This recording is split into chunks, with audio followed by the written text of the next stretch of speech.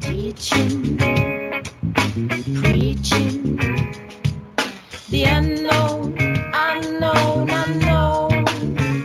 Welcome to the Cosmic Reality Radio Show, where our hearts are our master. A production of CosmicReality.com. Master, arise inside. Turn away from disaster. Arise inside. Choose your heart as a master.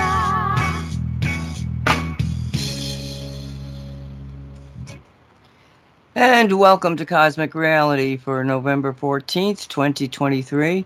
My name is Nancy Hopkins. With me is Walt Silva and Dolly Howard. And so Walt and I were on the Shungite show. That was an interesting ride that we took. If you missed it, it'll be up in the archives probably tomorrow.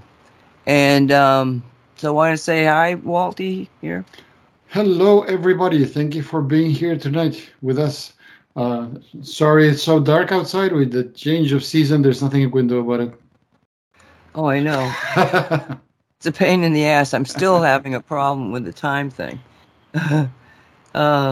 Anyway, and say hi, Dolly. Hi. That's There it. was something I wanted to say, and I keep wanting to say it, and then I keep forgetting it. So when I think of it, I'm going to interrupt, believe it or not. So hopefully everyone like me will stay calm. Ask the posse to tell you. What is it that you were planning to say? What was I planning to say? Well, Posse's not here yet. Dave is. Dave, what was I going to say? Oh, thank you, Dave. Good idea. Thanks, Walt. When I get quiet, when Dave is with me and I'm trying to share what he says, it's because if I don't get quiet, I can't hear what he says. And that's why it gets quiet. Good. Yeah, okay. We know that. No, but that's for those people that were on the Say What show. Dolly felt that Jan was disrespecting Dave. Right.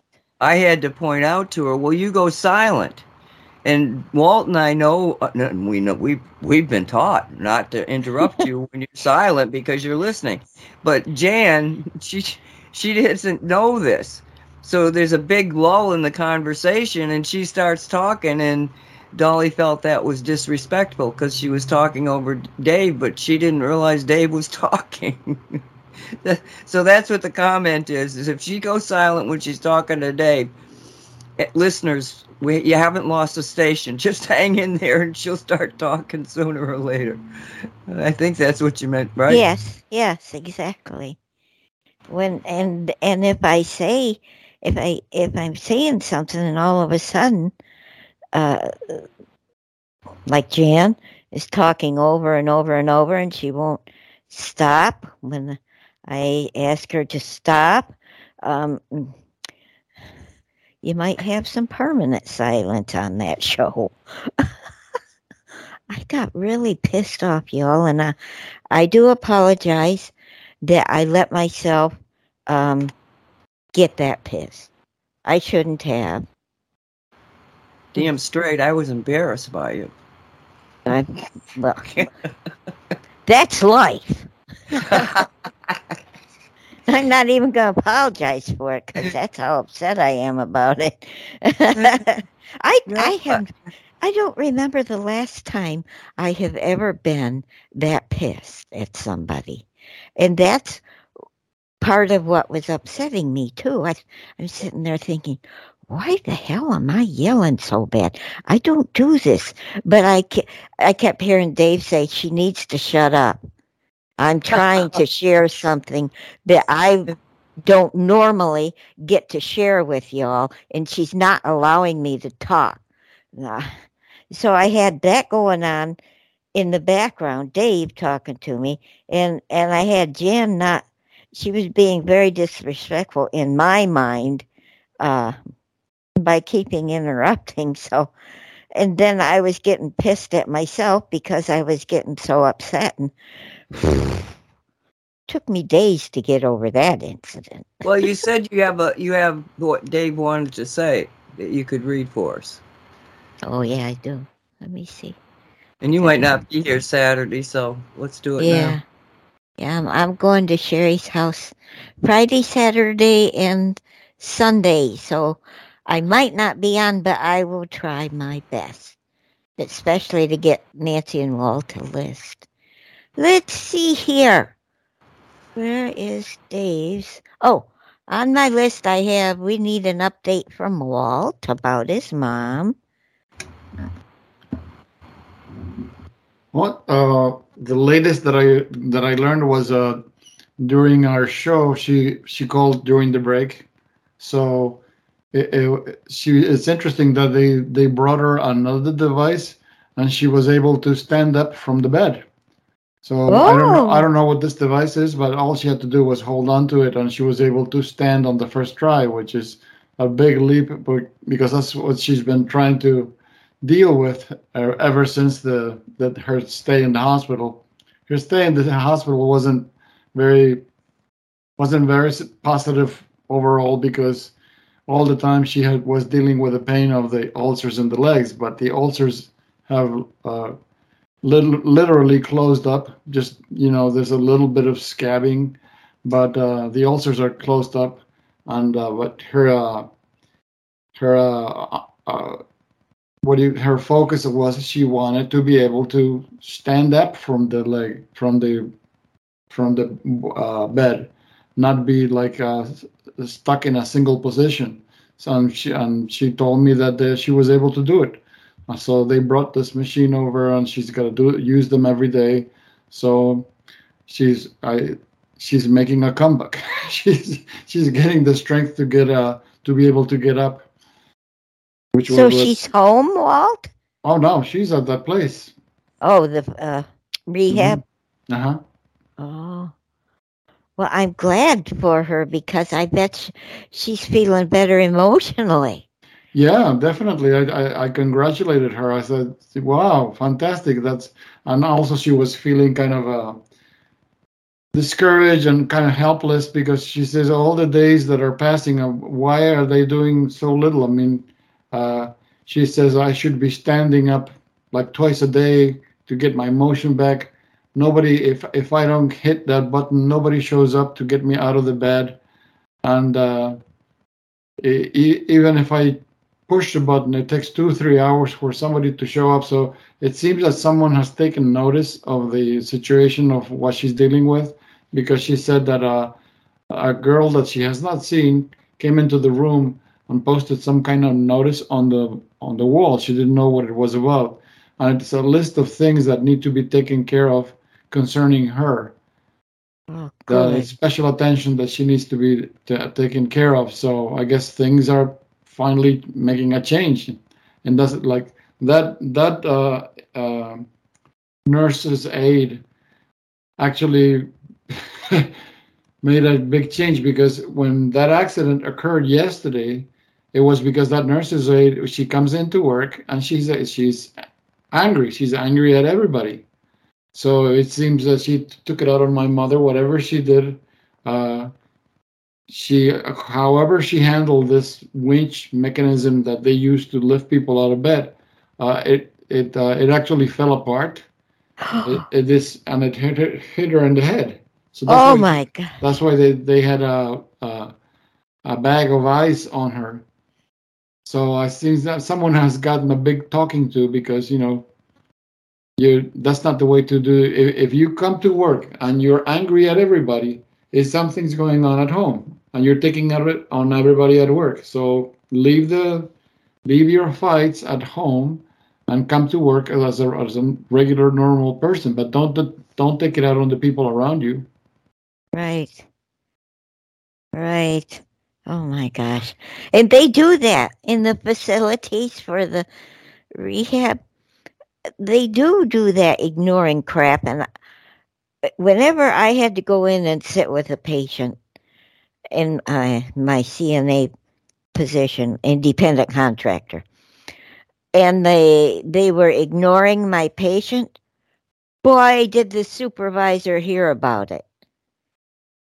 Because I don't like to sit there and witness my patient being ignored and treated badly when Yeah. I'm there.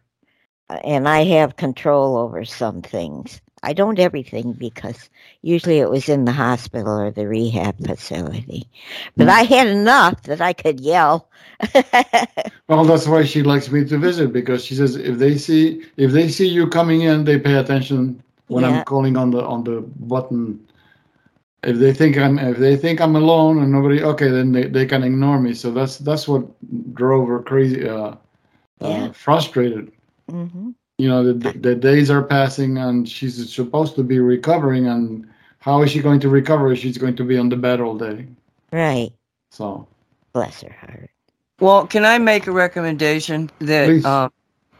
when I got out of college, I worked for 10 months in a nursing home, and I learned more in that 10 months than I've done in any 10 months of my life.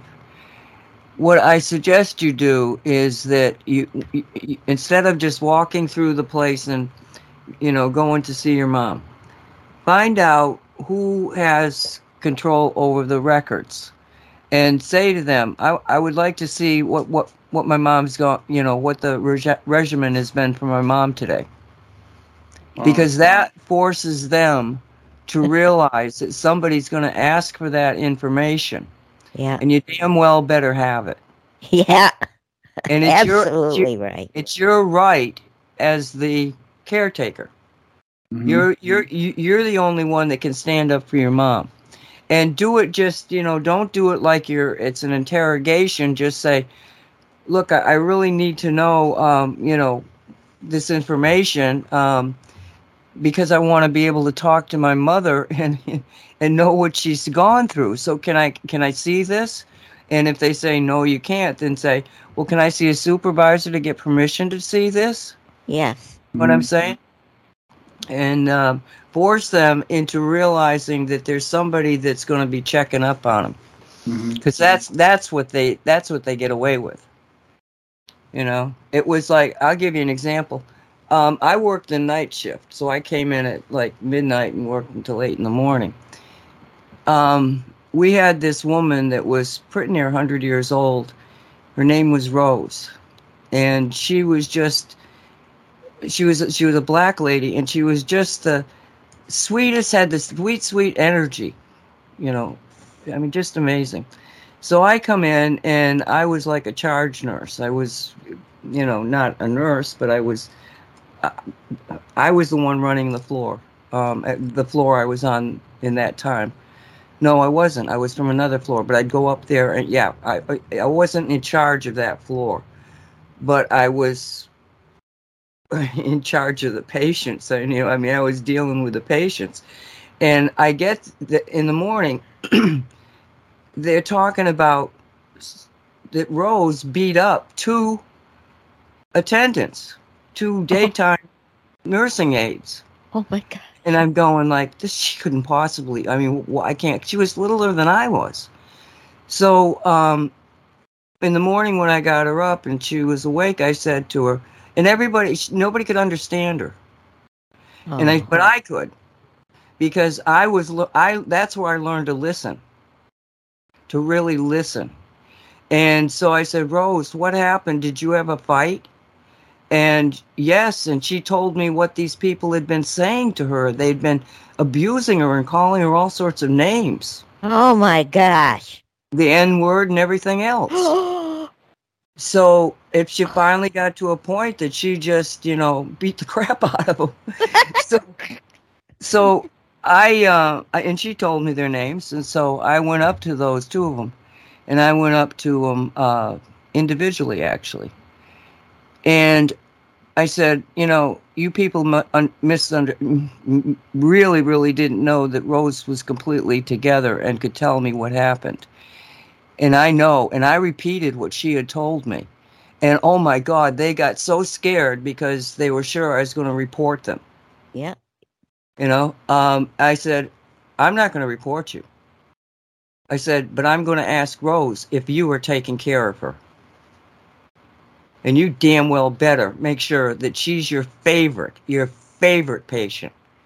And you do everything that she needs to do.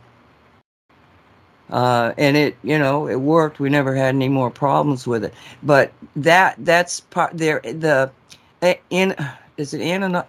When you're anonymous, they do these things when they don't think they're going to get caught. But that patient could tell me exactly what was happening. They got caught. And they're such little cockroaches that, oh my God, they turned on the light. Oh my God, the light's on. So now they're ultra concerned about doing the right thing because they know now that the light's on. So that's why I'm telling you to do this, Walt. Sure. Makes sense. Yeah. And I hope that helped anybody else who's got family. All you have to do is show an interest, and your loved one will be taken care of. You turn the light on. Yeah. By that, she means you made it known that you're paying attention. Right. Yeah. Right, because most of these people go in there and they've got nobody to advocate for them. None. I feel so bad for those patients. Those are the ones that I took extra special care of because I knew they could be getting abused and I didn't see it. Yeah. Yeah, there's well, I don't want to talk about it because I met so many wonderful people. I guess that's why I have a different concept of death and dying. There's nothing wrong with death, but dying can be a bitch. Because of having that experience of being with people in their last days on the earth. And I'll tell you the major thing that I took away is that, and we had, I think, over 300 patients, and it was like 3 floors, and you start out in the second floor, which is the ones that are really on their way out. And the first floor, they're it's like they just are living there. They're a little bit of watching them, but nothing much. And the third floor is a mix of the two. So I would, I was on all those 3 floors depending on the night. And so I got to interact with, yes, they're sleeping, but we have to, wake them up in the nighttime just to take vitals and stuff like that. But it was the morning time when we're getting them up that I really interacted. Like I had this one patient, and I'd have to say, we're going to school now, get ready to go to school. Because she could only remember her childhood. Oh, yeah. Her short-term memory was totally, gone. Yeah. So you had to, deal with it that way. But I had a lot of interaction with different varieties of people in different stages in the later years. And the one thing, somebody's got a mic open. Oh, I do. The one thing that really became apparent to me was the way that certain people lived their lives.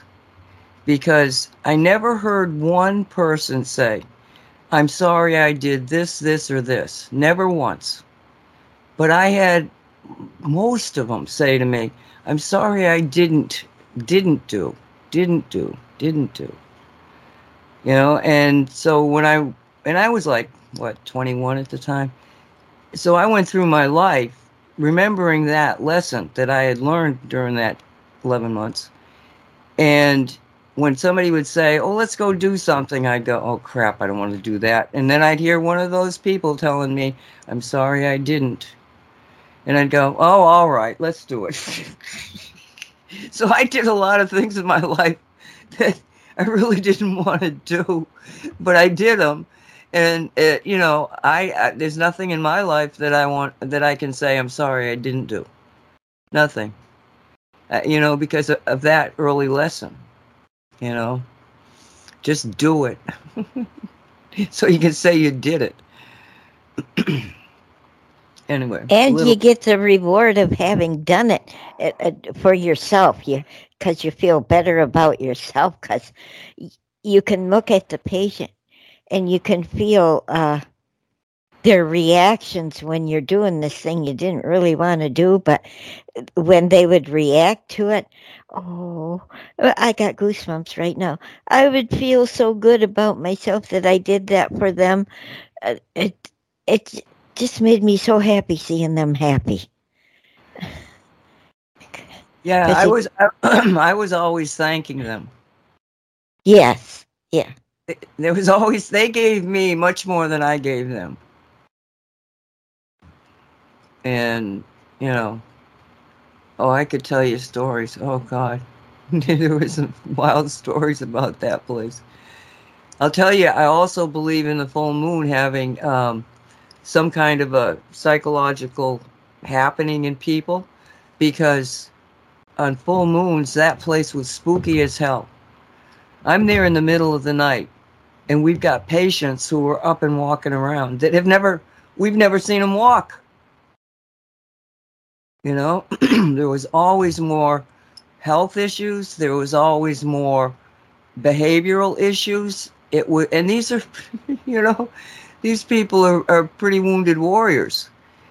Now I know why that happens and what the cause of it is. But yeah, so many little things that I learned from that place. Yeah, I worked in the nursing office at night for the nursing supervisor, and on full moon night, during the day of a full moon gonna be night, the hospital would prepare for it. The emergency room had extra staff, extra supplies, that kind of thing. The labor and delivery had extra supplies, extra nurses, extra doctors on call, because of the full moon, and things happen. Crazy, weird things that you would never think of happen. yeah. But Now, one of the weird things there are a lot of weird things, but I remember this because, again, I'm going from, night shift into the day. And I remember this one night. There's just before dawn. They talk about just before dawn. Well, just before dawn, there was definitely energy changes. I mean, I wasn't that educated in energy changes, but it was just such a different feel when you got closer and closer to dawn. And this one night, I was in a room, and I could see the sky, and the east sky where the sun was coming up. And it still was out by probably 45 minutes, maybe, before you would actually see the ball in the air. And I look at the sky, and it was all fluorescent. I've never seen. And since then, I had another job for 25 years, same night shift thing. I've never seen this before. And it was just this fluorescent sky, and there was green, and there was colors you don't normally attribute to sunrise. And this is in Massachusetts or in Florida? No, this was in Massachusetts. Oh. Okay, now, Walt, have you ever heard of the green light at sunrise? Well, I know that's caused by the lights that you see in the northern hemisphere, but I'm not that far south to be. No. This is another phenomena, because for some reason, my dad and I got talking about this green light at sunrise, because he had been in, I think, the Bahamas. It might have even been Haiti, but he was in the Caribbean, and he got up early just before dawn, and he sees this green light. And so he started talking to the people. He was at a conference, talking to the people at the conference and telling them, yeah, I saw this green light. And they all told him he was crazy. And it took him years, because this is well before the internet, but he finally found an article regarding this particular phenomena that sailors often see. But it's It's an interesting. Well, in a way, it corresponds to the one of the explanations of Dr. Costa. He would say that the natural color of the atmosphere, it's supposed to be green, not blue. He says the reason that it became blue is because there's so much thought energy in the atmosphere. He said So, he said what kind of energy in the atmosphere? thought energy. He Thought. says the reason the sky looks blue is because there's so much thought energy. In reality, the sky is supposed to be green. This is a green world. It's blue because there's been so much thinking.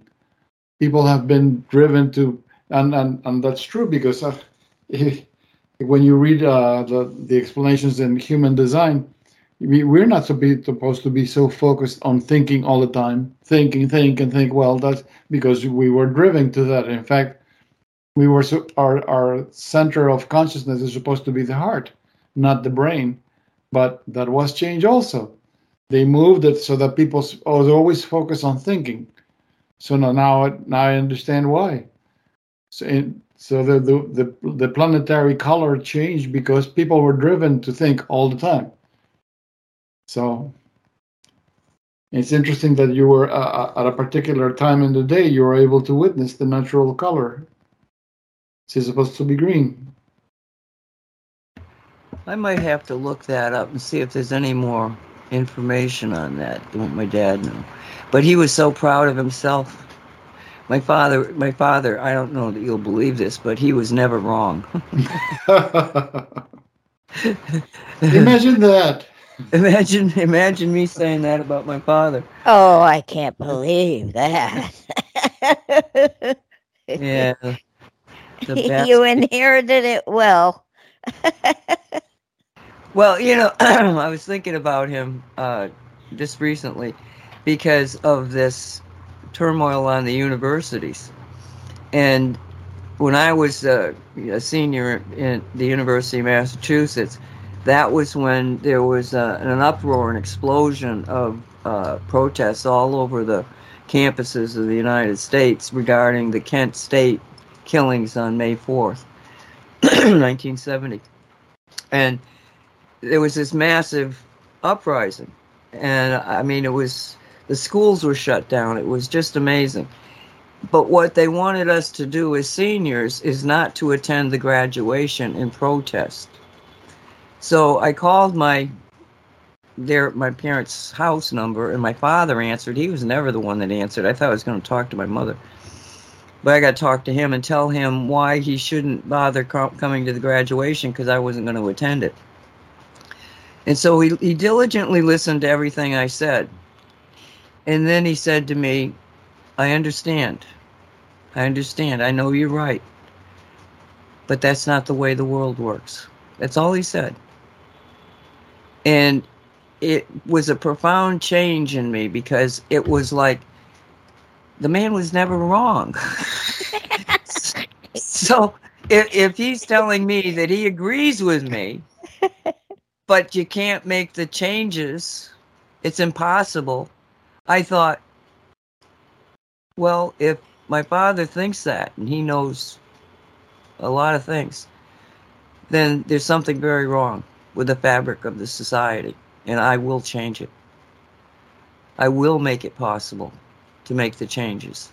But that was from a liberal standpoint, We were seeing it very much from first off, the freedom. We understood freedom. The right to protest, we weren't into carrying guns or any of that sort of thing, but, we understood the fabric of the Constitution that gave us these inalienable rights. Because we were still young. We still were taught that in elementary school. And in high school, some of us. So it was a protest against something that was going wrong. And as I see all these protests out there, I'm looking at them and I'm going like, oh man, you are such stupid people because you're screaming and you're hollering. And it reminds me of Dick Gregory. He was a comedian. And at the time of this all happening, he left his comedy route, but he was still on the university, still talking, but he was talking about, the 60s generation going into revolt. And it was mostly over Vietnam. That was none of us believed that was a war that should be fought. And he said something, again, I never forgot. He said, the tally on this war thus far is that for every person we kill, it's costing us $50,000. He said, if this democracy was so important, so wonderful, that we're killing people at the cost of $50,000 to make them agree to this government, why would we do that if it was such a good government, such a good way of governing? What they would want it, wouldn't they? He said, if I had $50,000 and I put it on my front porch, I wouldn't have to take a gun and tell my neighbors, take the money. You know what I'm saying? That's what he said. And it was like, yeah, it's sort of like, I've always felt that if we could get back to the Constitution, if we could get back to our roots, that we would get on firm ground again. But because in my opinion, since the Civil War, virtually every single rule, regulation, law that they've passed is unconstitutional. We guys just got to throw everything that they've done since the Civil War, probably before that, just throw it all out and start again, using the Constitution as your framework, as the structure for the government. And for instance, the Constitution gives the federal government very limited rights. Okay, it's like the right to build the post office, the right to build the railroads, the right to build the infrastructure for all of the states at that time, in the beginning, 13, and to be the representative of the Federation of States in regards to foreign operations, that type of thing. They had no right to tax. They had no right to simply come into a state and say, I'm going to call that federal land and I'm taking it from you. No right whatsoever. None. The only land that they were given permission by the Constitution to own was the District of Columbia, 10 square miles. And so this government it was the way that the Constitution was set up was to limit the government. And by disregarding the Constitution, they have built this horrible thing that's strangling us. And, my dad was right.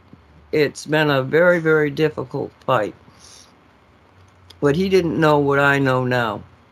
I certainly didn't. I had an inkling of it, that there is an evil. It's a battle between good and evil. It's not just what's the best economy or what's the best government, the way of, governing. What's the best? It's not that at all. It's the only way that any of these things work, particularly the Constitution of the United States, is by the goodwill of the people. So, yeah, Dad was right. But I'm glad he's not around to see what happened. I think he'd be on my side. His kids probably wouldn't talk to him. He'd probably be on the outs. He'd probably be an old man in some nursing home hole, babbling about, I shouldn't have listened to Nancy. Because he's one of the few people in my family that has actually read my book, Cosmic Reality. And when I went up there after he had read it, 6 times, I know he said it 6 times, he said to me, he just turned and, he's driving the car and he turned and he'd look at me and then he'd say, how did you know all that? 6 times he asked me that same question, how did you know all that? Or how do you know all that? And I said, Dad, I'm a researcher. And you got some of his genes in you. Yeah, I got a lot of his genes in me. Yeah. You should have told him couldn't you tell them the truth? I've been on this planet for several thousand years, so this is a old hat for me. No, because She wouldn't. he would. I don't know. I never broached it with him. I found out after my mother died that she and my nephew would often talk about reincarnation. I had no idea that woman believed in reincarnation. I thought back on some of the conversations I had with her, and I went, "Oh, well, that kind of makes sense." Because one time I was in college, I was taking adolescent psychology, and we were having a conversation about the importance. I was talking, she was listening, she was driving, and it was the consideration of what is dominating in a personality, their genetic makeup or their environment. And so I'm talking about both, concepts. And my mother said to me, "Oh, neither of those work." And I said, "What?" And she said, "Nope." She said, at that point she had like 8 kids. She said, "I've got 8 kids, and I can tell you that within days of them arriving, I can see their personalities, and every personality is different." She said, "If it was environment, I wouldn't see that personality that fast. And it would be similar to all the rest because you're growing up with the same parents in the same house, in the same environment, and your genetics are all the same. Why do I see these personality changes?" And I bet right then and there she was thinking reincarnation. I think that woman knew a lot. See, she wasn't one that you could sit down like a friend or even somebody you don't even know and have a conversation with. She always pretty much kept to herself, except every once in a while she'd zing me these amazing things to make me go, "Oh, well, that's interesting." I think she probably was brilliant, and I just, she just didn't share that with her kids. That was Well, she was too busy. She was too busy. She was too busy. But it's also a generation where I think she was brought up with parents that she probably felt like she didn't really know them. She was the youngest of 6 kids. And that's what I feel about my parents. I lived with them for all that time, but I don't know them like I know you, Walt, or you, Dolly. So it's interesting. So what else? My mom and I talked about everything. Did you? She knew that I could read, and she would even ask me to talk to whoever at that time. So we knew shared everything together, and I think she enjoyed it because she wasn't all that much like the rest of the beings in the family I was raised in. So I really enjoyed her, especially in the later years before she got her dementia. I just wanted to share that. I can go back to Dave. Oh, I need to give you an update on my eyes. Remember, last week I said I was going to work on, I was going to say it, my eyes will be healed by next Tuesday. Well, I got to tell you, every day my left eye especially, would get a little bit better. And my right eye is fantastic. It's not 20/20, but my right eye is fantastic. My left eye, I still have a black spot, and I can't see as good as I wanted to, but I'm seeing so much better. And all I did was set that intention out. So y'all might want to try that. Set a goal for when you want something to be better, and just think about it every once in a while. When you think about the goal, just think about it and see it well. That's what I did. So there's my report on my eyes. Now, that's Donald Trump. Where's Dave? Black hole. Oh, I wanted to talk about that black hole thing y'all were talking about this morning. Here's Dave. Here's what he said Saturday, 11/11. He says, wait a minute. Okay, thank you, Dave. Thank you. Don't believe everything you see and or hear. Netanyahu has been converted to being a good guy, a white hat. There is a reason why we are seeing and hearing what we are these days, referring to atrocities on both sides. Things are being shown to get certain reactions, especially from certain people, and it's not people that we would think of or know even existed. It's beings that are in higher places that we know exist, don't know exist. Sorry about that, Dave. I boo-booed right there. And deeper, darker, more evil beings than we know exist. That's why we're seeing 80% of the things we are seeing.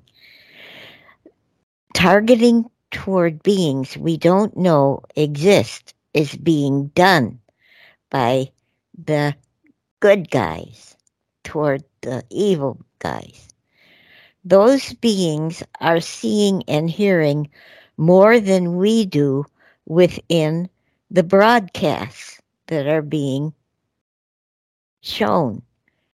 The white hats are giving messages to the bad entities in those broadcasts that we cannot see.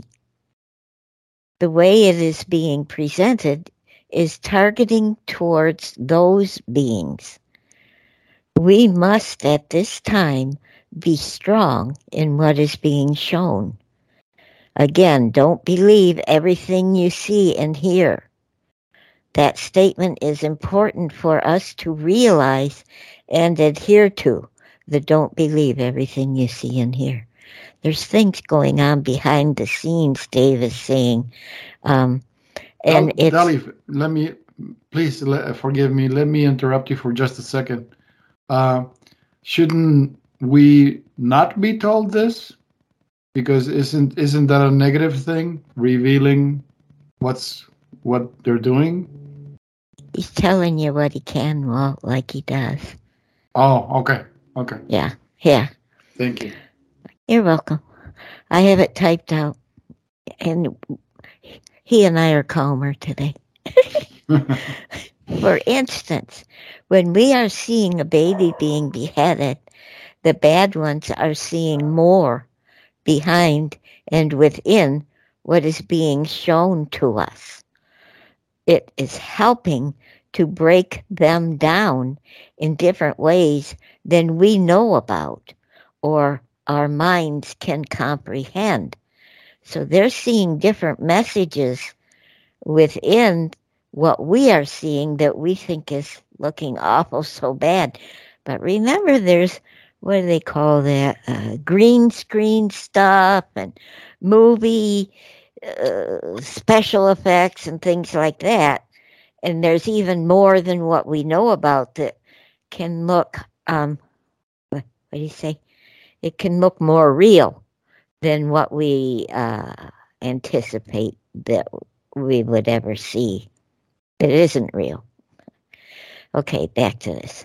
When we look at a battle, we see sides trying to maim and kill each other with weapons of one sort or another. When the bad ones are seeing the broadcast, they are seeing and hearing and feeling differently than we do about what they're seeing. They are seeing it's all a waste and not the outcome they desire. The way they look at the sacrifice of children is that according to their religion, the child is a gift to their Satan God, not an atrocity to people. The people's feelings are not their concern. They are actually giving the child as a gift to their Satan God. Dave says the 40 children who were being shown as having been killed were not killed. So y'all can rest about that. It was a movie type of broadcast. The children are okay. Only one person supposedly witnessed it, and it turned out to be proven to be a lie. Ergo, don't believe everything you see or hear. There are babies that were brutally killed that day, but it wasn't as being presented to us. Dave says we don't understand now and might not ever understand the dark things that are happening and that are made to happen. Our minds are not programmed to think nor understand those things. We are here at this time to help keep each other sane whilst these battles are raging. We are an integral part of this war. We aren't able to mentally hold up to nor understand some of the things happening, and we weren't meant to in the first place. We are here to help each other get through it and to help in the battles in the ways we can, sending out love to each other, the good angels and the bad entities is the most important thing we can do, sending out the love to the good angels and the bad angels in each other is the most important thing we can do. Send love to everything and everyone. Love aids good beings and harms evil. It kind of, he's showing me right now, like I see the blanket, but he's showing me that when we throw them love, they're blanketed in, and they're being held back, and it's like it stuns them into inaction. They cannot act with this love around them. So it's a weapon in its own way. So by sharing love, we are abundantly helping with the good versus bad war that is occurring and is a necessity for all life. I don't know why the war is a necessity for all life, but see, I'm not meant to understand everything. He says to not get discouraged. What is happening is really good, even though it looks at times to be the pit of hell. It's our job to witness things happening. We are going to start to see and feel that it's going to be okay. Hold on to your soul. This is a precarious time for souls. Don't be tricked into giving your soul to Satan and his minions. It is foretold that Satan is going to lose, and he is terrified and fighting with all the evil he can muster up. Don't forget love, and that's what he wanted to share with us. Questions? Very good. Cool. I feel better. He feels better. That makes me feel better. He's happy. He's very happy. He says, Walt, I hope this exceeds what your expectations were. Well, this sounds like this really, I know this expression has been used in the past, but I think this one is different, is that it really is the war to end all wars, isn't it? Yes. It is. Is he finished? Yes. Okay, I hope he sticks around because I want to kind of run something by him. He's ready anytime you are, he says. He's Okay, really so- excited today, so this is a good day. That's because Jan's not here. I didn't want to say it out loud. Luckily, she doesn't watch the show. Okay, so I have this idea, this theory, and it goes back to the fact that all my life I've been following these little clues. And some of those clues have come from the Bible. So, whereas I'm not exactly sure what they mean when they say that it's written by God, I think that it's the words of God very often being translated by people who are listening to God. So I think there is a tremendous amount of actual information in it. But on top of that, you have a whole bunch of millions and trillions of people that really believe that it is the Word of God, and there's a lot of power behind it because they believe in it so much. So I have to take very seriously. Plus, you find that if you look at mythology, there's always some story that's true about the mythology.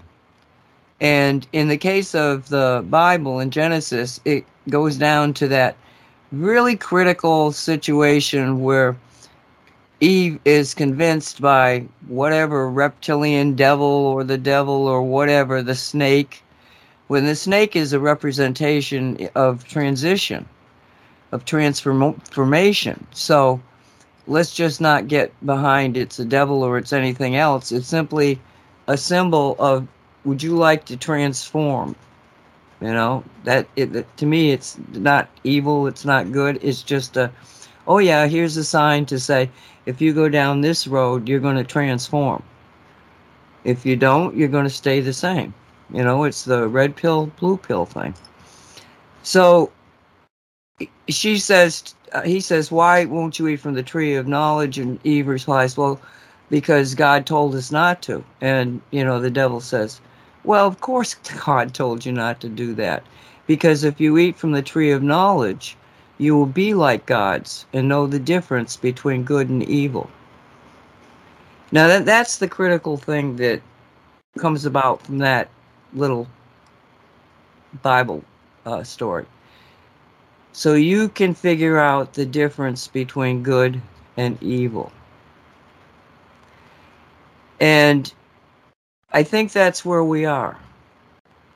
The concept of you know, tree of knowledge, what's that mean? It means that you walk away from the gifts that God has given us in the Garden of Eden.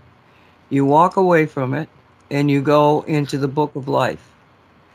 And if you, actually God said in the Bible, I believe it's translated that you will I'm throwing you out of the Garden of Eden, and you're going to live the tree of life. You're going to eat from the tree of life. So, but it's the same concept, life, tree of life, you know, experience. So you want to know knowledge? Well, the only way you're going to get the knowledge is to experience it. So get the hell out of paradise here and go play in that terrible world that you just wanted to get into because you want to be like a god. Well, that's going to make you a god, is knowing the difference between good and evil. So have fun. See you in a few millennium. And off we go to play the game of life. And now we're getting to the very, very end of it. Everything is saying, you know, it's the rapture, the second coming, Armageddon, apocalypse now. I mean, it's all like, oh my God, this is crazy ass. But that's forcing us into the realization that we're in a spiritual battle, and it's one between good and evil. But what is the difference between good and evil? And what is good and evil? Because we can say that Hamas, those terrible people, they did all that bad stuff. Okay, well, okay, but those people that did that, and I said this right from the beginning. I got with a friend of mine that's prior military. Well, we're still military. We never gave up on our vows. But he and I both realized that the only way that you would get the kind of soldiers that were being depicted in the stories that were coming out on the October 7th, that those stories would have been about people who were on drugs. And yes, they found those drugs on the bodies of the Hamas. And what it is it's like an amphetamine, but it's called the poor man's cocaine. And it just creates a psychotic break in the person. So are those people really evil? Or were they brought to do evil actions because of the drugs? Never mind the brainwashing that they got, but we're just focusing in on drugs. And so the more I started to think about this, I'm going like, wow, this thing about good and evil seemed to be pretty, easy to understand. But now, if you look at all the ramifications, the evil things we see, well, how did they come about? Who was doing it? Is evil something that exists in every human being? There is that concept of, what are they calling it? I don't even remember, that you've got this thing inside you that wants you to do bad. What the hell was that? We did a part of a show on it. The Metigo thing, Batigo something. Yeah, what was that? It was Metigo or Gatigo or something. It sounded like that. It was right. It was an Indian concept where the person has another entity that's always inspiring you to do negative things. Right. I can't think of his first name, but his last name is Henderson. And it actually dovetails into the concept of the not self mind, because if you follow the not self mind, you're always going to be wrong, because it never inspires you to do the right thing. But if you listen to your inner authority, you're never going to make a mistake. You're going to turn into Nancy Hopkins. Well, these are the questions that we're, I think now in a time frame, place, and space that we can actually begin to grapple with this kind of concept. And I don't know what the answers are. I just am throwing it out to talk about it. Common sense, for example. Okay, let's talk about, what is good and evil? Okay, if you compare, what is good and evil? Should I be following my own inner authority, or should I be listening to the rules and regulation of the church? That's a no-brainer. I listen to the church.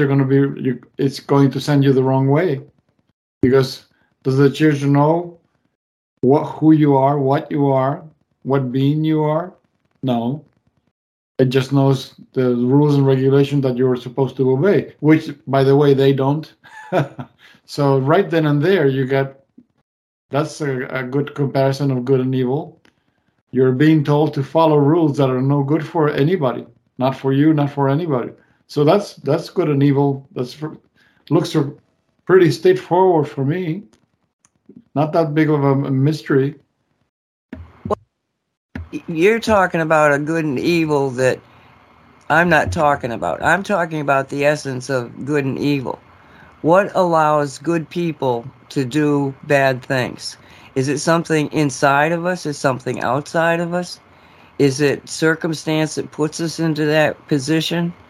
I mean, it's like some people will argue that the AI is going to be beneficial. I've been arguing for how long that the 5G is very damaging this telecommunication system, and yet I know with the devices we already have, never mind the ones we can have, we're going to be able to reverse everything, so that instead of this negative energy coming off of the power system, it's going to be healing energy. So you take something that's very bad and you make it right. So at the core of it, it's always the intention. What's the intention of something that makes it good or bad? It's like, that's why I think that it's so hard to kind of like stay on track with the...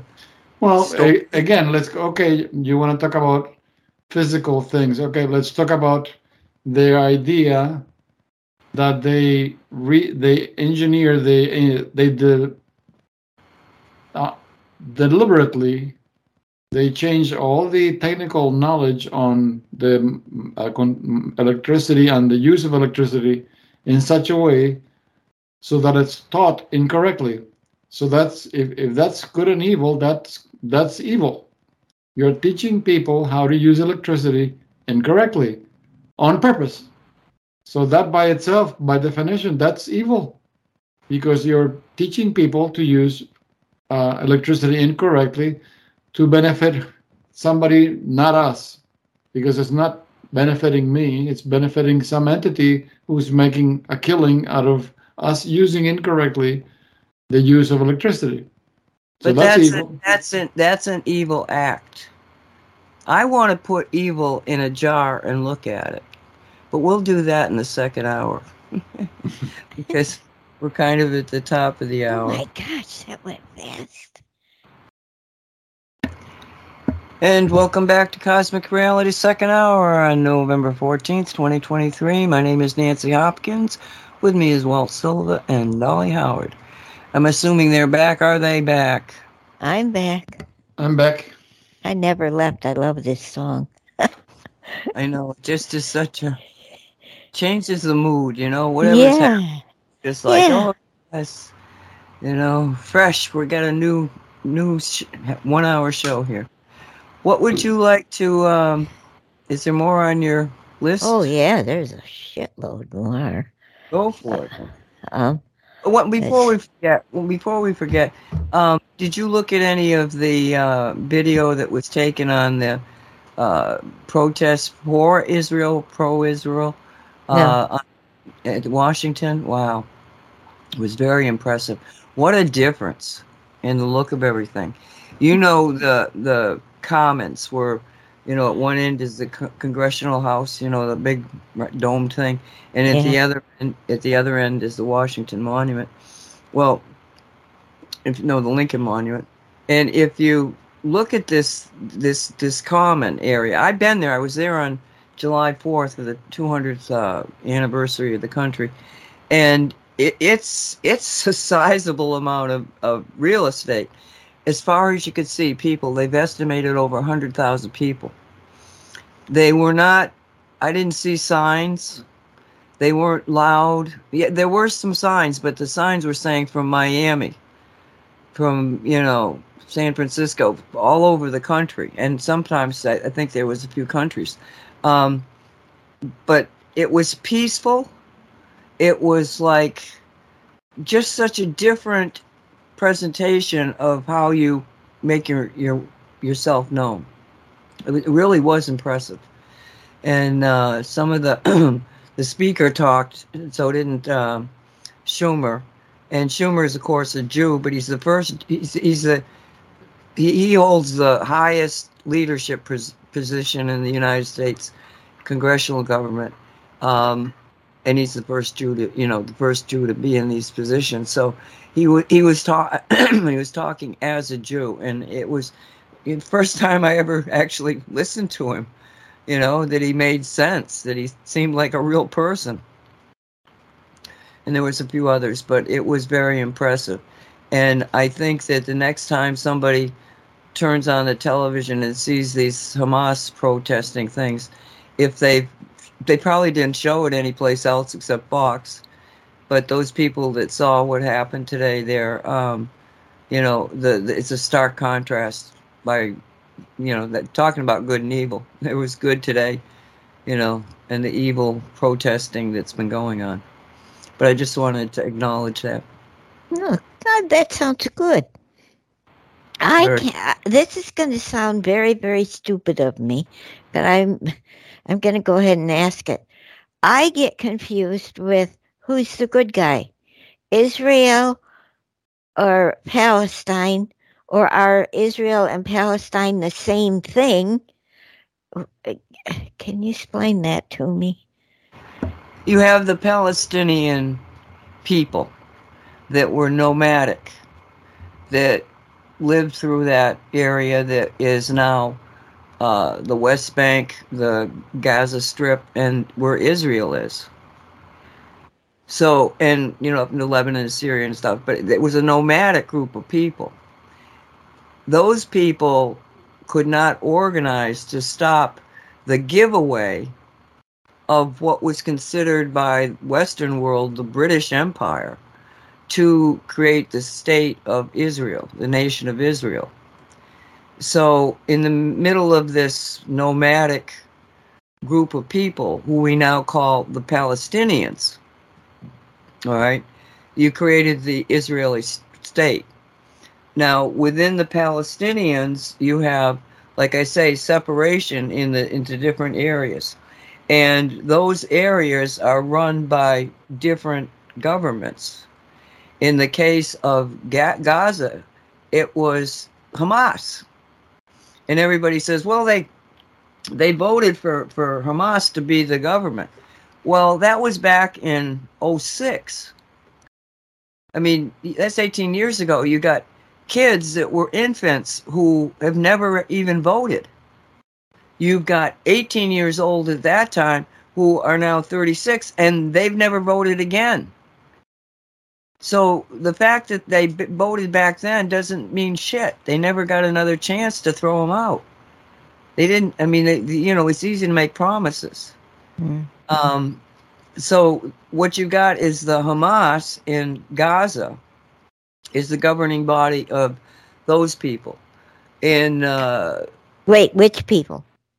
The Palestinians. When they say Palestinians in Gaza, it's really the Hamas that are the government. They are governing. They're controlling it. Oh. Okay, and they're the terrorists. Oh. Okay, so people over here, they beg for money for Palestine, and people give it. The government gives it, and that money goes into the hands of Hamas that says, oh, yes, we're going to build hospitals and we're going to build infrastructure and all that, and they do none of that. It goes into building these tunnels that are some 300 miles long and under hospitals and schools, and they found a tunnel entrance in the bedroom of a little girl. Oh, jeez. I mean, like, this is what the Hamas did. And if you disagreed with them, they'd shoot you. If you were homosexual, they'd shoot you. I mean, if you disagreed with them, boom, you're dead, you're gone. It's a terrible, terrible place under Hamas. But that doesn't mean the Palestinians there are terrible people. They're victims just like the Jews are in Israel. Because, again, we got to go back to the dark side that started this thing up. But let's just talk about the people. I know people that tell me that Israeli people are terrible. And I'm like, okay, but I've met Israeli people and I don't think they're terrible. So you have all sorts of opinions about who the Israelis are. But the Israelis are very much like the United States was. It's people from all over the world. Yes, they're Jewish, but they're from all over the world. So I see it more as a melting pot of cultures and society. It's pretty unique. But to me, the basic good side of humanity is what most people are. Most Israelis are good. Most Palestinians are good. Let's just talk about the Gaza ones right now. And then you have probably the government of Israel and a lot of the terrible Khazarian mafia crap that is interwoven in all of this story. But you also have the Hamas, and those people are doing evil things. They're evil. They're basically out for whatever they want for themselves or whatever their crazy-ass theory is. But their ultimate goal is to destroy, completely genocide the Jewish people. That's the difference. But they're doing that to their own people. The Israelis surrounded a hospital, and underneath the hospital is virtually the headquarters of where the Hamas military was, and I think the seat of government too. The fallback protection site was there too. But they got it surrounded, and there's still patients being held in the hospital. The Israelis would like nothing better than for you to release everybody in the hospital, and we'll get them, we'll help them. But Hamas won't let them out. they were running out of gas for the generators. So the Israelis brought up a whole bunch of tankers of gas for the hospital, and Hamas won't let them use it. The hospital use it. And babies on incubators have already perished. So this is collateral damage. Is this the fault of the Israeli army, or is this Hamas? I say that Israel, and this is what I was trying to get across to Jana and say, what is that? To me, the Israeli people are doing everything that they can do to protect the Palestinians. And one of those things is this corridor where they're letting people get out. And one of the people that, are there, I can't remember who it was, but they were being asked about the people that are leaving. What's their attitude towards the Israeli army? And what came back was that they're very scared. They all seem to be grateful that they're being let out and at least surviving, if with nothing, but that they're still scared. So they're not going to say, "Oh, you Israelis, thank you so much for doing this," because they're so traumatized in so many ways, the people themselves. But and I question, why is it that I can't seem to get this across, not only to Jan but to other people that have said something to me about it?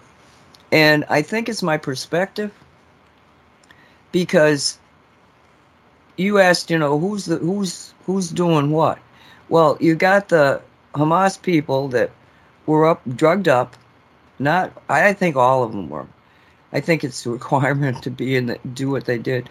So they're all drugged up. They're doing some terrible things that I believe did happen. This concept of a black flag. What do you think didn't happen? This to me is like, I don't go into all this that it's all staged. No, I don't think it's all staged. I think it was real. So you have that kind of evilness being, leveled on Hamas. Then you've got the concept that even though the Israelis saw their people butchered by these crazy people, when Israel goes in to get rid of these people, they now are up on humanitarian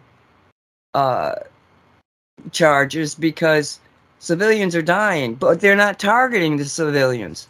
The civilians are dying because the Hamas have got them trapped in that area using them as shields. In their own nothing. I mean, these were civilian targets. They weren't trying to the collateral. This was so this disparity between what is considered inhumane is kind of like perplexing and bizarre.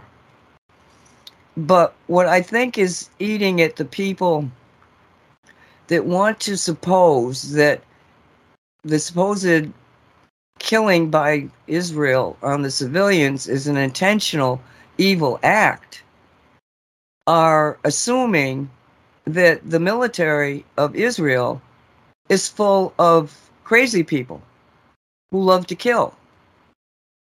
And that's a complete rejection by me of humanity.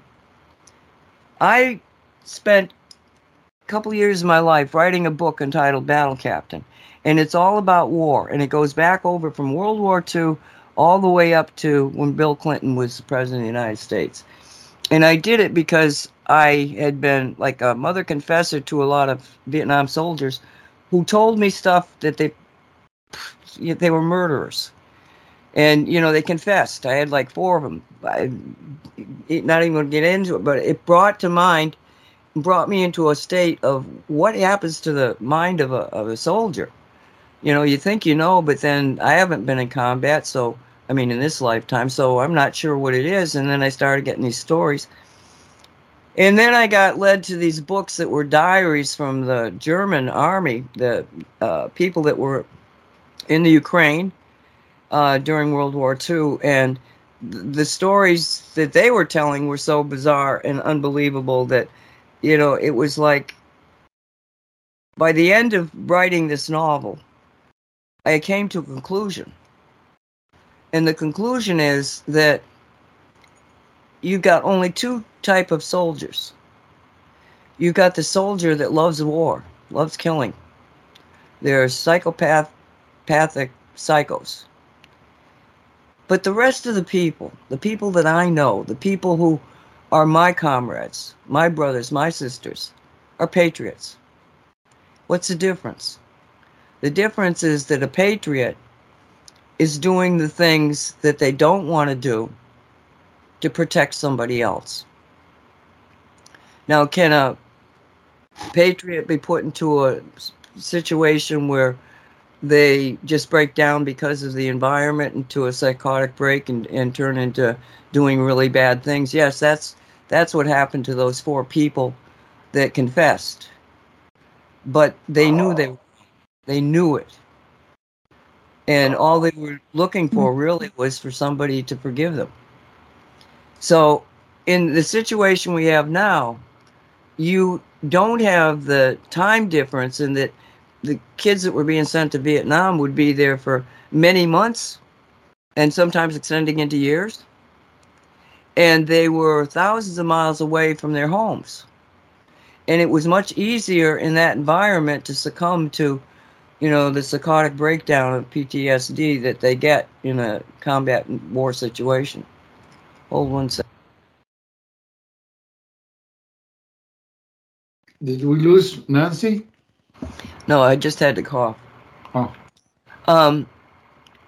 So what I'm saying here is that it's not likely that the soldiers that are Israeli soldiers, a couple of 100 miles from their hometowns, they can pick up the telephone and call home. And they're going to probably go home. I mean, some of the initial incursions into Gaza were limited, and people were being sent back to their families for the weekend or a couple of days. So they were continually interacting with the very people that they want to save. So if you want to feel like because this is what I came to, is that people that think that the Israelis are doing all this stuff because they're full of hate and stuff, they don't know soldiers. I don't know what they think soldiers do or how they think, but soldiers are patriots. And I think that was my perspective on what I was seeing, and I think that they didn't have that perspective, so I didn't understand what they were saying to me. Why are you saying this to me? Why do you think that's going to happen? In my experience, in my knowledge, in my studies of the psychological conditioning of combat veterans, I don't see that happening. So, again, I'm just pointing out that it's like Dave says, don't believe everything you see, but also don't believe everything you think. Soldiers are not bad people. They don't go to war because they like it. Some of them do, yes. But the vast majority are people that believe that they are helping out others in taking on the role that they take on. So I just wanted to throw that out. In defense of the militaries all over the world. Is it raining where you are? Yes, it is. Yes, it is. As a matter of fact, when I get off of the show, I've got to probably move the car over to Sandy's house simply because it's going to be raining for the next 2 days. Ooh. But if it doesn't look like it's going to be a night thing, I might wait until daytime, because trying to get out of this yard at night backing up, and normally I would back the car in, but we've been in a dry spell.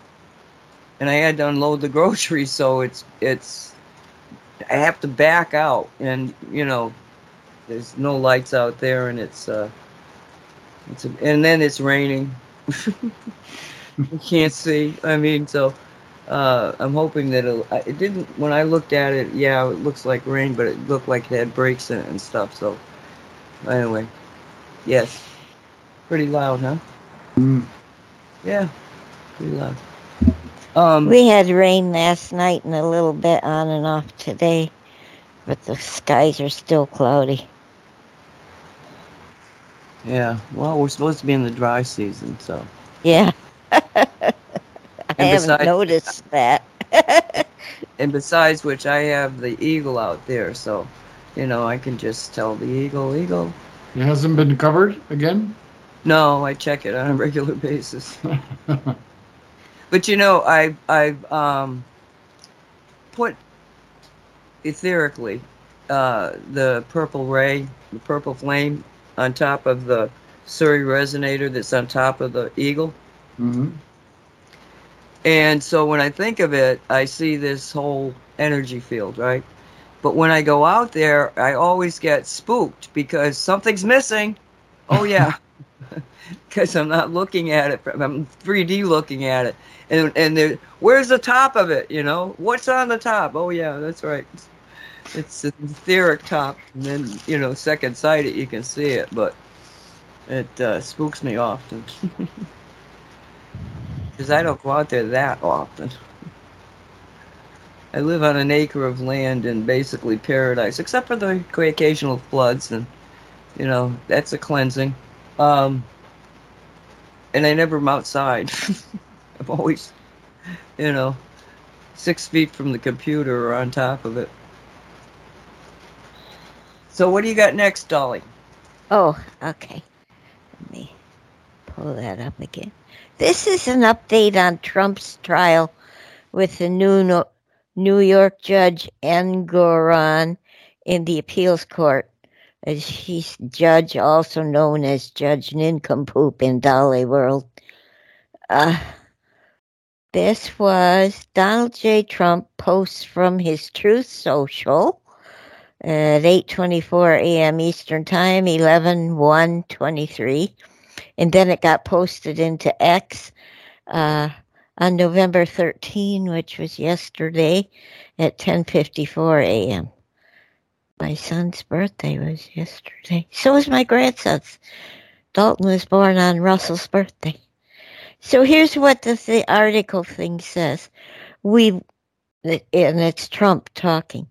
We won Engoron in the appeals court, knocking out a big part of the case. But he then refused to accept their decision. He said no. He is often overturned, one of the most, and couldn't care less. I don't believe we even won a single motion during this entire excursion into the wilderness of crazy.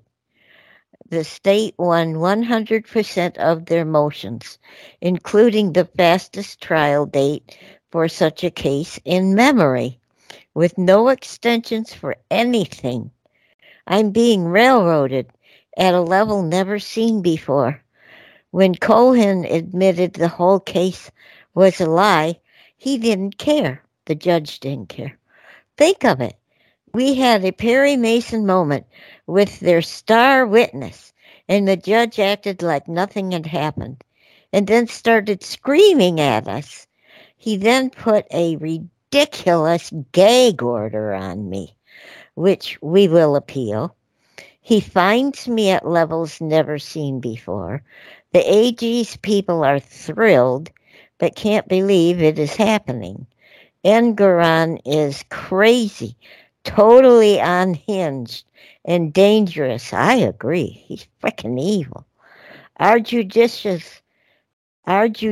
system has gone to hell. So they won that case, but the judge won't accept it.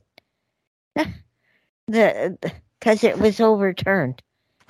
Well, just remind people that this is the judge who took a selfie of his bare torso and put it on an internet site for college students.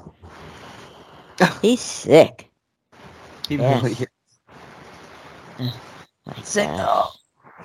What does it take to render him incompetent? A gunshot to the head. Oh, I guess. Simple. Yeah. Okay. Because at some point, some of that crazy behavior should disqualify him from even doing what he does it for a living. Well, you would have thought it would have happened a long time ago, Walt, because it sounds like he's done this for years on years. Oh, Yeah. Well, the whole town is full of Democrats. So you just, they just give him a pass. If if he doesn't believe in the appellate court, then the Supreme Court will take it on. It's all a matter of timing. Because if this can be turned over, because he said 100 points were, that doesn't mean the major thing was that it should be a mistrial. I don't think they said that. Otherwise, he would have, I'm sure, it would have been a cease and desist. Who knows? Because he seems to be totally rogue and doing whatever he wants. So it's all show at this point. But as soon as I think it is exactly, is show. Yeah. As soon as it gets tossed out, then, okay, so those people that have stayed with Trump because they thought he was being ramrodded here, they were right on the first one. Now let's get to the next one. And, the Democrats are just playing. Just give us, they got 99 points that they could get him, find him guilty on. And they're all, just give us one, please, just give us one. Yeah, it's crazy. There were Republicans who voted against impeaching that Mayorkas dude. Yeah. Republicans voting against impeaching him. I'm not going to say the words because I don't want to put it into the universe. But it kind of upsets me. It's just more of the uniparty being seen. Yes. One party. Yeah. It's not Republican, it's not Democrats. Every time they're yelling about a Democrat or a Republican, it's because they're not part of the I mean, like the Squad. As much as I detest their politics, their philosophy of life, they still are a fringe that's making the rest of them a little crazy. They're not playing I think some of them are starting to play the game. Like AOC. She hasn't been that vocal lately. She's, I think, probably been bought off. But yeah, the rhinos are just showing their faces. Yeah, they are. Okay, another thing I have here is y'all on Shungite show this morning mentioned a black hole in the middle of the universe. And I got excited about that because I keep wondering, when they shoot the rocket ships off, how, if we have a dome over the Earth, how do the rocket ships get beyond the dome without cracking it to pieces? And then you mentioned this black hole in the middle of the universe. So I thought, is that why they have designated dates and times that they send the rocket ships up and they come back down? The pieces the boosters come back down. So I wanted to throw that question out. But then Walt said, what's a rocket ship? No, what rocket ship were you referring to? All of them. I wasn't aware that the Americans were shooting rockets left and right.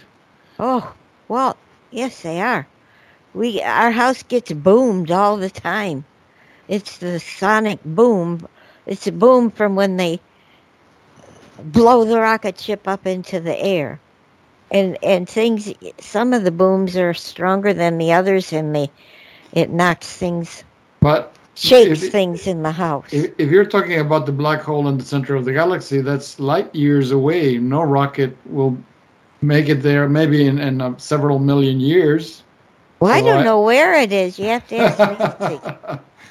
The black hole is light years away, so I don't know how a rocket is going to make it there.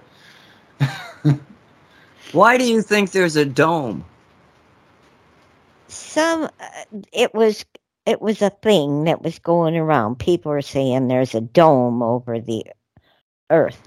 I don't particularly believe that, but I was addressing this to the people who do believe there's a dome.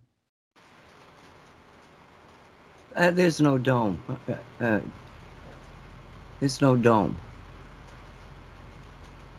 Not in the concept of something that could get shattered.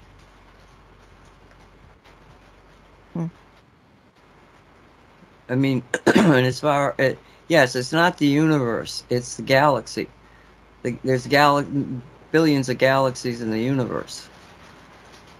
So we're talking about the galaxy, the Milky Way galaxy, the center of it. What does it rotate around? Black hole.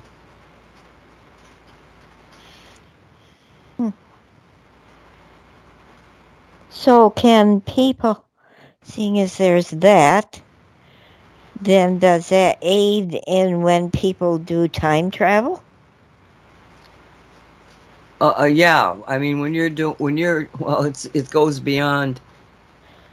It goes into a lot of things when you're dealing at that level. I mean, I don't know too much about hyperspace, but I kept seeing it. And I think to do correct time travel, you sort of have to access what's called hyperspace. Because I don't know, it just seems like the pathway to go from one time frame, one timeline to another timeline in a matter of seconds versus trying to traverse the galaxy. I don't think that's time travel. So it's a science that is beyond what I know. Let me put it that way. There's people out there that talk about it now. But time travel is, to me, it's not much difference in remote viewing, except for the fact that you can manifest a 3D body. See, I'll explain this. You can take your mind and you can go into the past, or you can go a certain way in the future, but you don't know which timeline you're on. And so I say you can't future cast because you don't know which timeline you're going to be on. But when you're dealing with time travel, where you're actually wanting to have a physical presence in another time, I think that has something to do with some ability to fabricate a body that you can then take on just like you would a physical body to do whatever you want to do in that timeline. So I don't think the science is necessarily a misunderstanding of the fact that you really are giving a vehicle in time shifting, where you're actually taking a body and putting it there. I don't know if it's the human body at all. Well, you know the guys that fellow that was in that twinium back thing. You know these characters that were trained as kids, and they were sent into the military, but they have the 20 back program where they spend 20 years serving, and then they go back. They send them back in time because it's. He said his name is Tony Rodriguez, and he has spoken with Alex Collier and Michael Salla. And the way it works is they spend 20 years in space doing the work, whatever their work, and then they get sent back 20 years into the past. So when he came back from this operation, he was his 9-year-old or 10-year-old self. And this was done because he said that this was an agreement with a specific military ET group where they lend their people to do this operation, and with the condition that they are allowed to go back to their regular lives. So he got sent back 20 years into the past. And one of the things that he explained is he was stationed at there is an asteroid. It's well known because I've seen it in many astrological reports. It's an asteroid called Ceres, Ceres, and it actually has a base inside, and he was stationed in that base. And sometimes when they were shifting equipment or personnel around the solar system, and they had a special operation where if they were going from point A to point B, but besides the transversing the physical space, they were actually shifting in time. They actually had to wait for the ship to finish what it was doing before they could move, because what happens is it's very common that you can actually encounter yourself. So they had to make a point of not only being cognizant and aware of where they were in space, but aware of where in time they were in space, because otherwise you run the risk of encountering yourself, and you were supposed to avoid that at all costs. Never allow a ship crew to encounter themselves. So, like for example, they did this operation where they actually had to hide in the upper clouds of Jupiter, in the upper atmosphere, and in order to give time for the ship to make its run, so that they wouldn't encounter each other. He explained it very well in one of the interviews with Michael Salla. So that's how I am aware that it's actually a risk that they run. They have to be aware not only where they are in space, but when are they in space, so as to make sure they don't encounter each other. It's a big fiasco if you do encounter yourself. What happens? I don't know. It must be something. There must be maybe they go crazy because you're meeting yourself. I don't know. He didn't go into that detail. What happens if people meet themselves? I think I have a 4-minute clip of him talking to Salas on remote viewing. You want to hear it? I think it's Tony Rodriguez that's talking. You want to just hear it? Sure. Yeah. Well, as far as psychic abilities are concerned, remote viewing is one. There's also remote influencing. I think you were talking, in your research, you came across some documents about remote influencing, because that's the next level up. So you want to talk a little bit about what you found out? That's kind of a modern term. And what I'm learning is that they call the whole thing psychoenergetics or psychokinesis. But what I found out is that there have actually been documents where the Army took over, and when they got to the point of psychoenergetics, when they moved it to CenturyLink, they took it out of INSCOM's hands, which had a monopoly on the technology, and put it in Project CenturyLink in Fort Leavenworth, Kansas City, I believe, I'm saying that right. They gave the ability for all the military to access the technology and train their own remote viewers. So you saw it splinter off into different branches of military, different places. And that was 1985, I believe. CenturyLink began in 83, January of 83, but they really proliferated.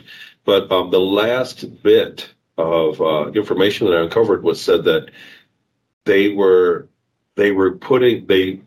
concentrated using parts of the Monroe Institute technique with what they had learned from Grill Flame, and they were manipulating people because they could access data from patients in the hospital in Fort Meade. So soldiers that had been injured, they were using techniques of color breathing on the soldiers, and then the hospital made checks on them, so they had data. So if the soldier healed faster, it would show up in the paperwork and they had actual data. And then they began to perturb the soldiers and actually make their wounds worse by doing it. And what they found was when they compounded and had more than one, I believe one of the groups they had was up to 9 soldiers. So full-time guys, probably on peripheral drugs and other minerals, probably on a peripheral diet and everything. Full-time psychoenergetic soldiers, and they were synchronized meditating or synchronized their session with the target at the place, and actually could induce heart attack and kill the soldiers. And when that happened, the entire thing got classified. That's when you saw the grand canceling of Project Stargate or Gateway, wherever it ended. That's when they canceled it, when they found that they could actually affect the battlefield.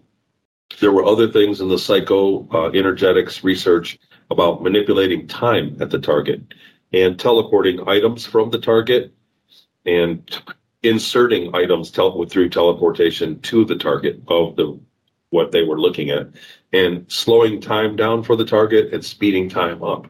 So interdimensional remote influencing. And they had a whole paper. There's an entire paper that I haven't even touched yet that was on the mathematics of the interdimensionality that they had uncovered about that. So they were accessing that through psychoenergetics. There's a great deal. I've already given enough for anybody to go and search on the CIA declassified library to find a great deal of paperwork that supports it, of declassified material. So remote influencing, we've worked on that. I have a group as well. So I do a remote viewing group, and it spawned out of a remote influencing group, and we tend to heal people. So the group votes on what we do. We do grand targets. We try to dissipate hurricanes and things, but it usually ends up as healing somebody that has an ailment, either one of the group members or a relative. And we've had tremendous success. What we find is that when we get 12 or 15 people to meditate and use the techniques that we use on one target, we heal people. We have tremendous results. And if you don't keep doing it, we just do one session like that, it'll last for a few weeks to a month before the problem either persists or it needs to keep going. So there are techniques that really do it, but that you can really impact a lot by doing it over time, is what we found. But we meet every Tuesday. It's called Tier 3, and we've had tremendous success with it. You are listening to... So that's interesting. Yes? Mm-hmm. Any comments other than... I had heard that before. That guy was interesting there to me. Yeah. Yeah, that was from one of Salas's latest roundtables. We were supposed to play it on the Shungite show, but we didn't get to it. So I have to remember that we used it. Oh, by the way, Mark, I did it on Cosmic Reality, but it's sort of... So, yeah, basically we don't know what the hell is happening out there. We see bits and pieces of it, and we're seeing bigger pieces of it, and the puzzle's coming together. So we should be, thinking in terms of what kind of a reality are we going to come up with? What do you see as your version of, I'm putting this in quotes, heaven on earth, the new reality? What do you see, Dolly? I don't see heaven on earth, so I can't answer that question, but I don't even know what I think of as heaven other than no pain, very important one, and acceptance of people, agape love, and acceptance of people, beings, for the way they are, not for the way people want them to be, according to what the people want. And of course, having time with God. I want to be able to walk down garden paths or through the trees or walk along the shoreline and into the water.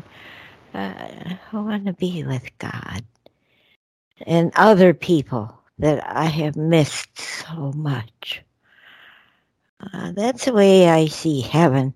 I don't have in my head heaven on earth. It doesn't exist in my world. Well, maybe it wasn't the phrase I should have used. The new reality. No pain. Well, no pain is not a difficult situation with what we know about neurology and how to heal. Not going to be a big problem. Acceptance of people. Well, that's a big one, isn't it? How do we get to that? I think that once you begin to learn the truth about what's been happening and what is happening, the differences in people are not important. It's like there's definitely, well, the time traveler, John Titus, what was his name? T.I. something. He was somebody that was supposedly a time traveler, and he said that he had come from you the mean future. John Titor? Titor, yes.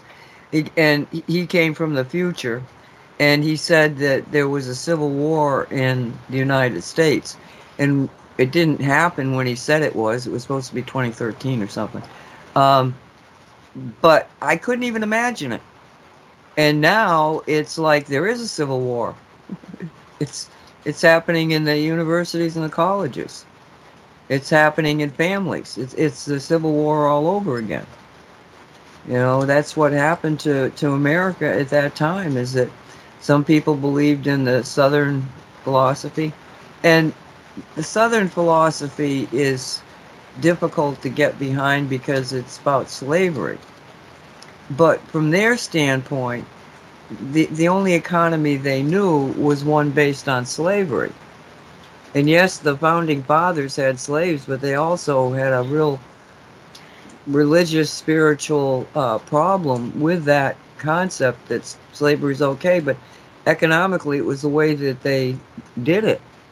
And, so that's essentially why you had a breakup at the time of the Civil War.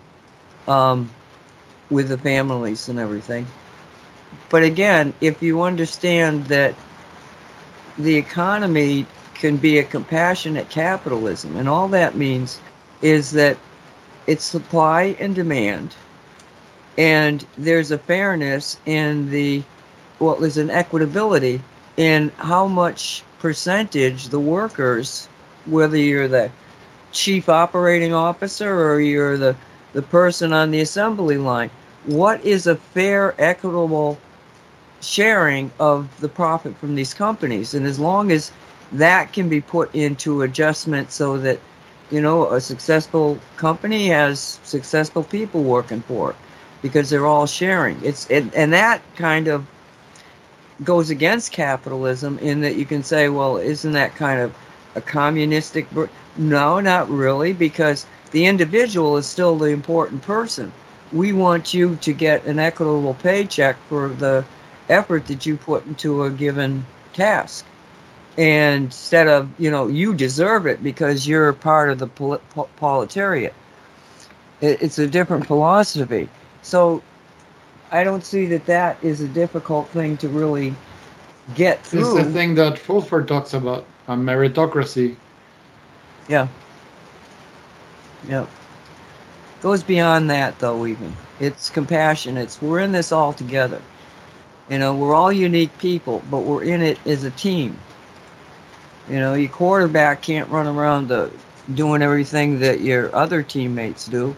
We have specific positions, specific missions, and if we all just work our best to do the best we can, then we're all equitable.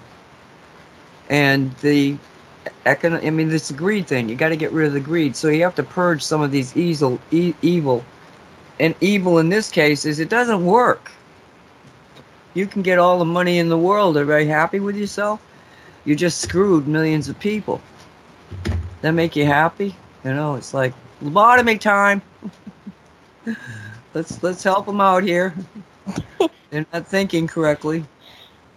You got to do what works. So, anyway, do you have another thing on your list? We've got 7 minutes here. Take a look here.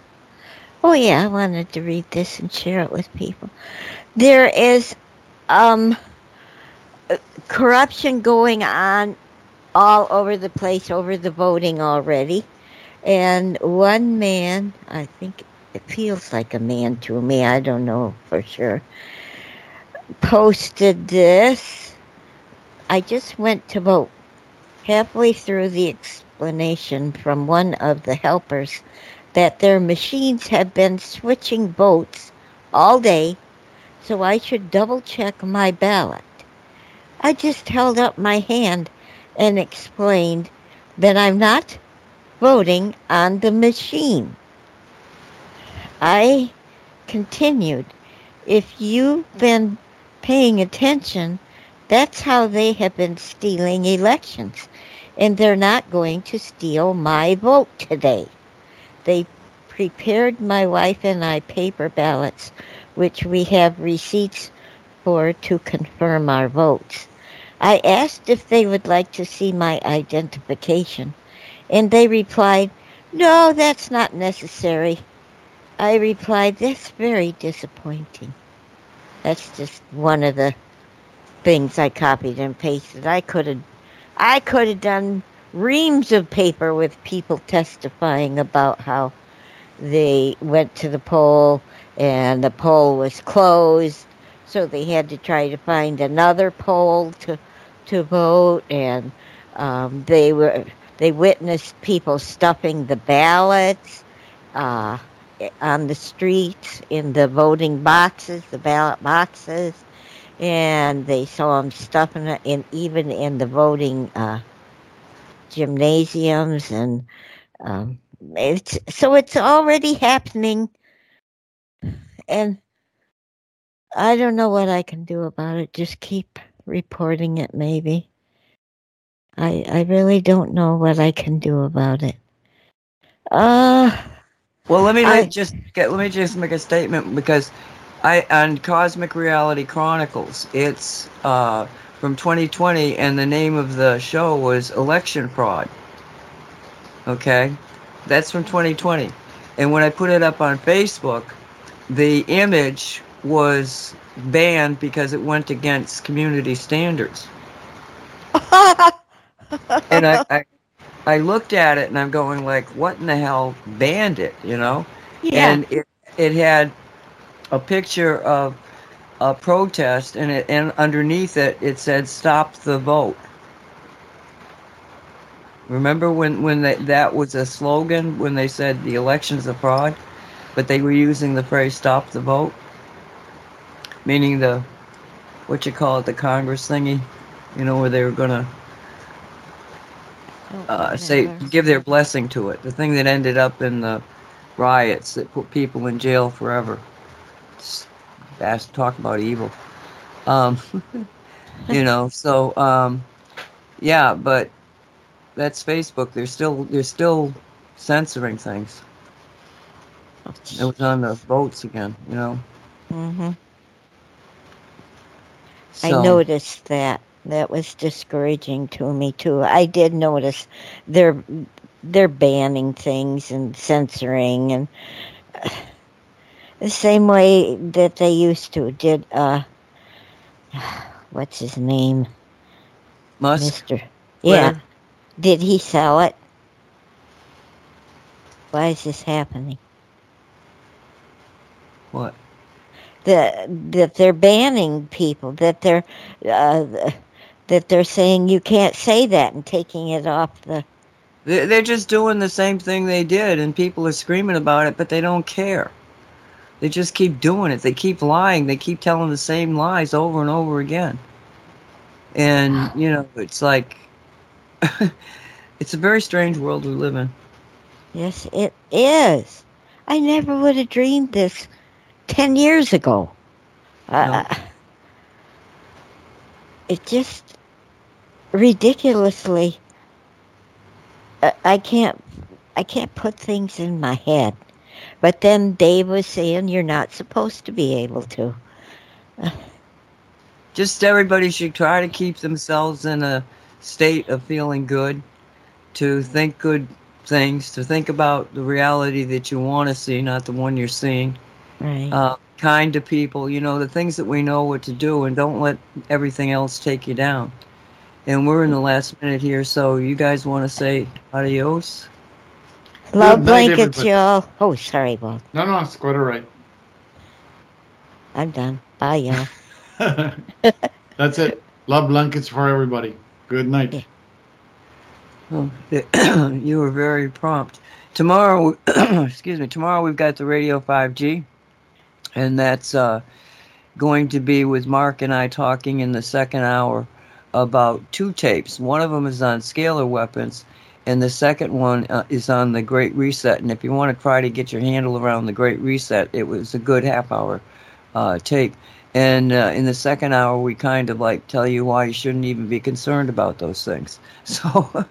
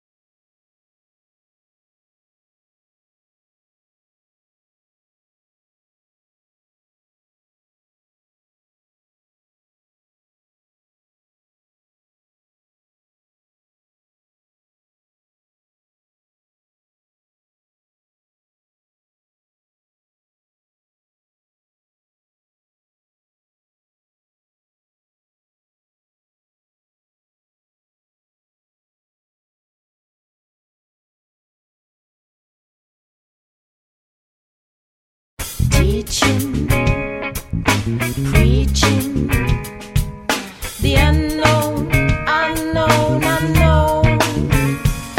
You have been listening to the Cosmic Reality Radio Show, produced by Cosmic Reality Radio. Thank you for listening. Choose your heart.